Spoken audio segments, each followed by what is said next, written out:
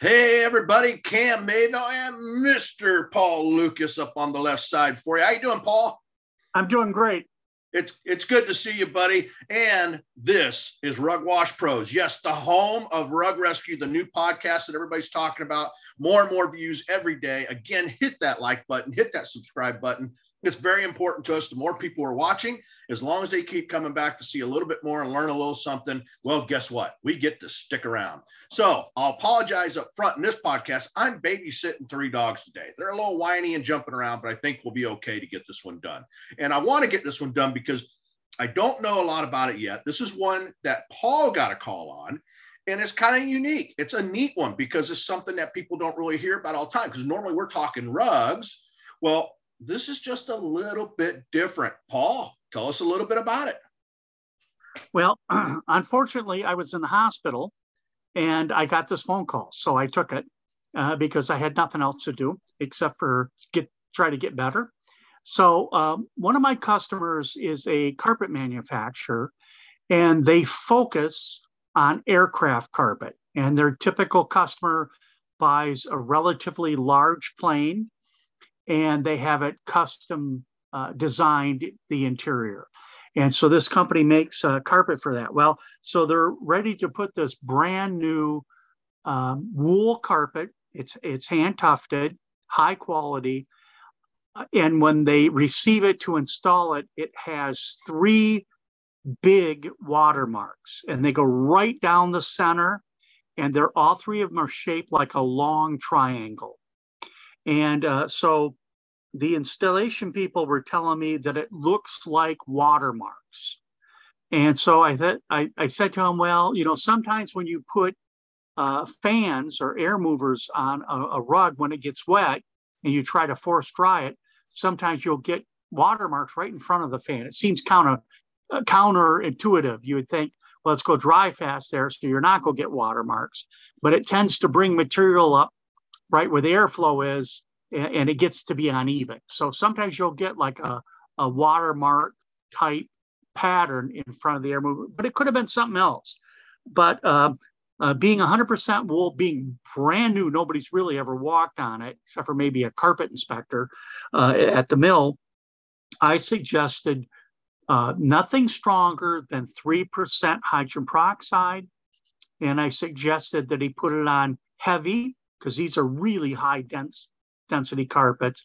Put it on heavy right where the watermark is, and then take some kind of spray device or a trigger sprayer, and then feather into the center where it's less of a watermark, and then feather out to the edges of the carpet, because the carpet is relatively narrow. He gave me the dimensions, but I didn't write it down, but it was something like 9 feet or 8 feet or 10 feet by like 60 feet. We're talking a pretty good size area then. Oh yeah, this is a big plane. Now let me ask you a couple of questions as we're going through this, because I think there might be some interesting thoughts in people's heads, not only about the spot, but the fact that we're kind of talking about a plane right now. And you mentioned it's wool carpet. Isn't that because, and I don't know a lot about this stuff, but isn't it because wool's not going to go up in flames and so much safer for the aircraft? Yes, actually it's an FAA regulation. And then also in many of your hotels, high-rise hotels, local ordinance, for example, New York City, you are required to have wool carpet so that if there's a fire in the building, that the carpeting doesn't lend to building the fire. And wool is self-extinguishing. So you guys that are doing burn tests for fiber ID know that wool goes out. So wool is your common carpet fiber in all aircraft. I think you have to unmute there, Cam. I know you're getting older. Yeah, with the dogs here, I'm trying to be extra cautious. I apologize for the dead air time there for a second. The other thing I wanted to bring up that you mentioned, the way you were talking about feathering it in and bringing, you were talking about the application side of putting that peroxide down. Explain, why are you being careful with the way you apply it? Well, people tend to underuse hydrogen peroxide because they want to just hit the tips and kind of mist it on. That seems to be a common mistake. what you want to do is wet out the area that has discoloration, and so that you have enough product. The other common mistake that people make, I'm sorry to point this out, is they use too strong of hydrogen peroxide. So you always hear people saying, well, I use 12%, I use 6%. And then you get people out there that are using 35% or 18%. I mean, I'm talking people that it's relatively common. And the mistake is it's too strong, especially on natural fibers. So if you have a polypropylene rug and you want to use 12%, that's probably fine, or polyester even. That's going to work. But on wool, no, that's too strong. And even on nylon, 12% will take the color out of nylon carpet sometimes. Depends on how well it's dyed. If it's solution dyed, you can use stronger. But on natural fibers and these high priced, I mean, these carpets that go in the airplanes, they're extremely expensive. And you don't want to take out. So I explained to the fellow, I won't give his name, that called. I said to him, look, at applying 3% 3 or 4 times is better for the carpet than applying it 6% once. So just take your time. And of course, these guys at this level, this higher level of service with customers who really want it done right, they don't mind paying. So you're better off taking more time and charging more to do it correctly. And the other thing that I hear once in a while, and again, you know, I'm not trying to point at one particular company or person, is a lot of times people advocate accelerating the hydrogen peroxide, heating it, adding ammonia, adding strong ultraviolet lights. And these are all, they all work, but they work too good. So again, if you're doing polypropylene, acrylic, you know, you can get away with these things that accelerate it. But typically, what we want to use is sunlight for natural fibers. And that's typically all you need. And this rug being uninstalled, he could probably take it outside if the weather's good and expose it to some sunlight. And if you are going to use ultraviolet light, then you only need UVA. You don't have to go to these high powered ultraviolet lights. You want what like sunlight puts out, which is UVA, you know, a little bit longer wavelength than UVB and UVC, and you'll get where you want to be. It works. 3% works. Sometimes you have to do it 2 or 3 times, but don't go crazy. Don't add a bunch of ammonia. I hear people say 50-50 ammonia. That's way too much ammonia. I hear people heating it. And, you know, if you want to warm it up a little bit, so it's 100, 115 degrees, you know, that's okay. You can set the bottle in some warm water, but, you know, don't go crazy. Let the hydrogen peroxide do its job, because it does a great job. Hydrogen peroxide does not leave a residue. You don't have to rinse it. It decomposes into oxygen and humidity. So it's a wonderful product to work with. And if it works, that would be great. So once you said to go with the peroxide, that's kind of where your mind went. You were thinking, I kind of tend to go to the same thing. Is there a reason why maybe you didn't look at going with, I'm guessing you didn't go with something like Rug Sour because it's wool. It's not like it's a piece of cotton or something like that. So the chances of cellulosic browning drop down quite a bit, right? Well, again, when you use acid on browning, cellulosic browning, the problem with that is you're not really getting rid of anything. The lignin that's in the cellulose is what gives that color. That's why wood is brown. That's why cardboard is brown. That's why you have that color. Now, the lower the pH the lignin is, then the lighter in color it is. The lower the pH. The higher the pH, the darker the color.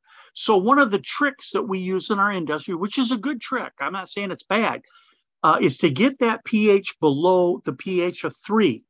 And once we get below 3, that lignin gets to be so light that you generally don't notice it. But the Ah, problem is it's still there. I've never heard you explain it like that. All these years we've been teaching together. I mean, that you explaining that the way you just did makes so much more sense to me than what I had in my mind. I've been explaining it that way, but you're finally paying attention today. So, well, I really you finally taught me how to listen, Paul. Yeah. So I'm not saying using acid is wrong, but what you're asking for is that the possibility of that stain coming back, because it's still there. It's just you don't see it. Right. And so now if we could use hydrogen peroxide, we're actually chemically breaking down that color. And so we're removing it. And so, you got this high-end client. I mean, anybody has a private aircraft. And I mean, they're not going to put 120 seats in it.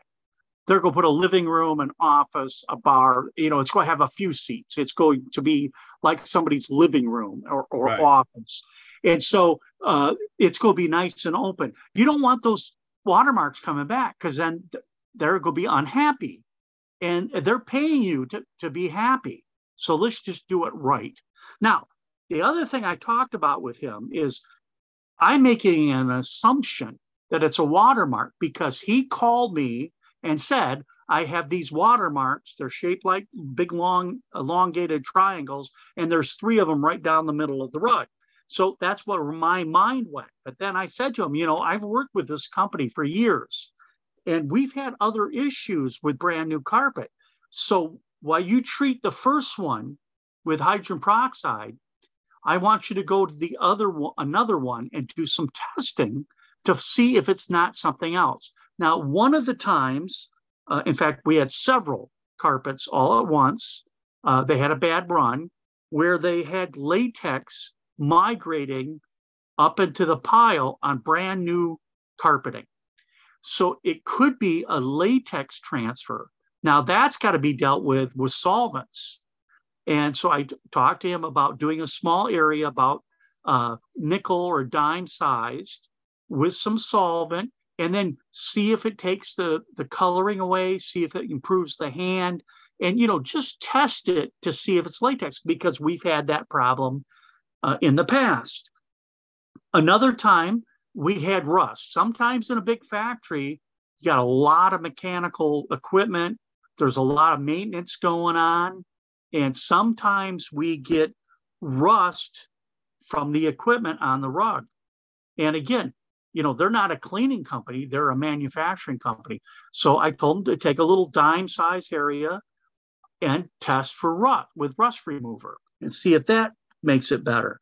Right. Sometimes it's soil and it just something got dirty. Maybe the skeins of wool got dirty. Maybe the backing got dirty. It's a factory environment, and it just got made into the rug. Brand new, but, somehow soil. Sometimes when they're doing maintenance on the equipment, they oil things. Sometimes you get oil drips, and for some reason it could form a pattern. Now, usually those are elongated, and they're just a stripe going the length of the rug. But it could be, and it's easy to test. Again, just a little First and Foremost, or your favorite, spotter and solvent-based spotter. And, you'll know in that little quarter size, dime size area. And then the other thing, it could be dye. Now, this company has really mastered their dye room. They're really good at it. But in the early days, many years ago, they had some color issues. They were working through their techniques of dyeing. And we had some dye migration issues years and years ago. But, it could be for whatever reason. Somebody spilled something, it got on the equipment. So I said, while you're doing, because the 3% hydrogen peroxide, it's going to take some time to dry. It's going to take 20 minutes or so, maybe 30 minutes, maybe 15. And so while he's testing that with confidence, because again, hydrogen peroxide doesn't leave a residue, doesn't get us into trouble. He's using a mild strength. So, he can kind of go for that, but then do these other areas. And that way, he doesn't, you don't know what you don't know. So if you don't test, then you still don't know. So I was just trying to encourage him to do that because, again, I get these phone calls, you get these phone calls, and people say, well, I have this problem. Well, is that really the problem? Sometimes it's not. That happens a lot, Paul, where we get that call. And just like you said, they'll say, I've got this issue and it's ink. And it turns out it's not. Or they'll say they got this and it's not. It happens quite a bit. And that's where sometimes it makes that phone call kind of long and drawn out because we have to ask so many questions. And sometimes people aren't really thinking about, those particular things, but we are because we deal with this on a daily basis. I mean, we're getting calls all the time. And so we're going, wait, I've kind of seen something like this before. I'm going to ask a few more questions and make sure it's not that, and we just start kind of figuring all that out. Now, I do have a question for you. When we go through a list of testing, we go with I just want to give some people some examples. First and foremost is one. LST is one I use a lot of times when I'm testing things. Also a non-volatile solvent, because first and foremost is volatile. So then we have a non-volatile solvent that I'll normally try. I like to normally have a rust remover available. I might have Rug Sour. And then I have my lines of reduction. I might have problem reducing rug shampoo and dye stripper. And then I have, of course, the oxidation, hydrogen peroxide 3%. Now, I know there might be another one or two in there, but I just want to take those for example for everybody that's listening. The question to you is, when we're testing, obviously we know first and foremost is probably the first one, or LST is. That's why you named it first and foremost. But is there any of those that can all of a sudden fight each other? Like you've tried it, you've got to rinse it out and start from scratch, or you've got to let it dry and get it all out of there. Then you can hit the reset button and try something else. Or can you kind of make your way through almost all of these until you get to the oxidation and reduction? Well, there is a logical order when testing for an unknown. If we know, we can go right to what we know. So if we have really strong indications that it's rust, we can go right to rust remover. That just makes sense. Or if we know it's a dye bleed issue, then we can go to redox reactions immediately because we know it's a dye issue. Mm-hmm. But if you don't know, you got that mysterious stain, then you start with first and foremost. And that's going to be your dry cleaning solvent, chlorinated base, so very strong KB value. And you start with that first because no residue, no pH, dries rapidly and gets out of the way. But most important, it tells you something. It gives you information. Well, how can chemical tell you something? Well, if you put it on the spot, and you don't need to take a long time, just seconds, 3-4 seconds, you put on a clean white terry towel or some other absorbent, and you blot that stain. If you get no results, then that's telling you it's not solvent side. It's a water-based stain. If you put it on, give it a couple seconds, maybe tiny bit of agitation, and then blot with your towel, and you get transfer, even though the stain's still there sometimes. Sometimes the stain disappears, but sometimes you still have the stain there, but you have transferred to your towel. Then that's telling you that it's a solvent-soluble stain. And now you know which way to go. And that is with solvents. No transfer at all. It doesn't phase it at all. Now you know that it's a water-based stain. And so you gather information. And then you could go right to your next testing because, in a minute or so, that spot is dry. Unless you pour the whole can on, which you don't want to do. You just want to do a little tiny area with just enough to get test results. You don't want to put a huge amount down. So in a minute, it's gone. And then the next logical thing, if you have no idea what the stain is, most soils are on the acid side of the pH scale. So if we go water-based, then we usually use an alkaline-based spotter. So whatever your favorite alkaline spotter is, whether it be a traffic lane cleaner, it could be ammonia. We like ammonia because ammonia is self-neutralizing. So you don't have a residue of alkalinity. So a lot of times your spotting kit will have protein spotter, and often that has an ammonia smell, and that's where the alkalinity is coming to. But whatever your product of choice is, and then go ahead and test that, because that, if it's water-based, that's often what's going to do it. Then of course you can go to your neutral pH spotter and test that. So either one of those can be your second one, but test to see if that will work. I probably misspoke myself. I would start with neutral because least amount of damage. Odds of working are low, but sometimes it works. And then go to alkaline. That doesn't work. Then we go for the unusual stain, which would be an alkaline stain. So we use acid. So your rug sour or your acid spotter would be what to try next. So now you've covered the bases for water-based, neutral, alkaline, acid. So then the next logical step is to try an enzyme product. Now these are slow. So if you put an enzyme product like Woolzyme, if you put that on, you're going to have to give it 20 minutes, 30 minutes to know if it's really going to work, because it's a slow process. So we kind of put that at the end. But if it's digestible, in other words, the organisms in the spotter can break it down, or the enzymes that are already present in the spotter can break it down, then that might remove it. Those tend to be organic stains. You might not think of it as food, but if an organism or a creature can eat it, then sometimes that bacterial enzyme-based product will work. That doesn't work. We go to rust remover, because rust remover is one of those things. If it's rust, it takes it out. If it's not rust, it doesn't take it out. And then if none of those things work, then we got to go for chemical change. And rust remover is kind of really in the chemical change area. But what we're going to go to is our redox reactions. And again, that's what we started with on this one, because hydrogen peroxide is an oxidizer. So we tend to use that.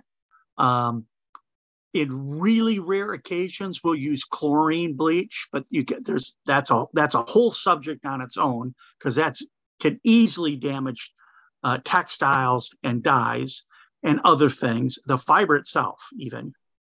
And then we can also use reduction. Now, in natural fibers, reduction is safer. It's less aggressive.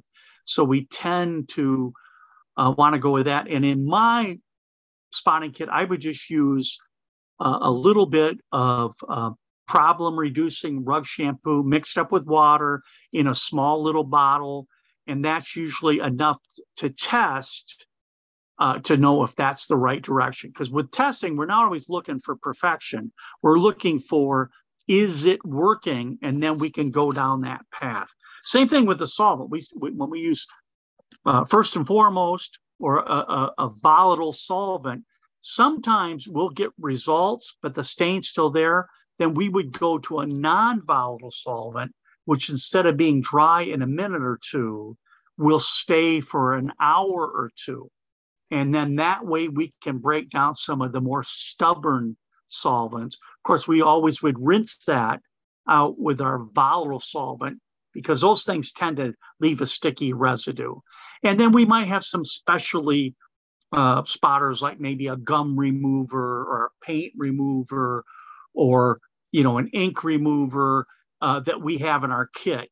But those solvents, we either work that group to see, because they tend to be specific. So if you have a specific solvent, then you need that same solvent to match up and remove it.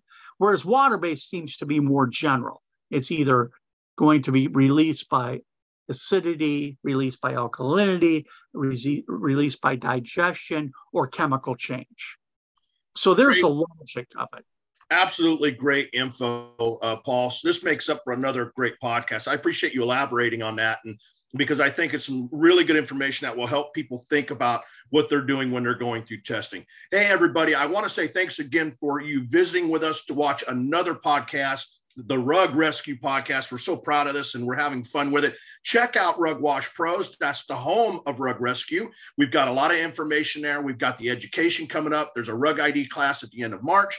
We've got hands-on in May, And we've got a bunch more stuff that we're working on, and there'll be more podcasts coming. So again, Cam Mayville, Paul Lucas, Rug Rescue, thanks for being here. We'll see you next time, guys. And remember, keep it clean. Thanks, everybody.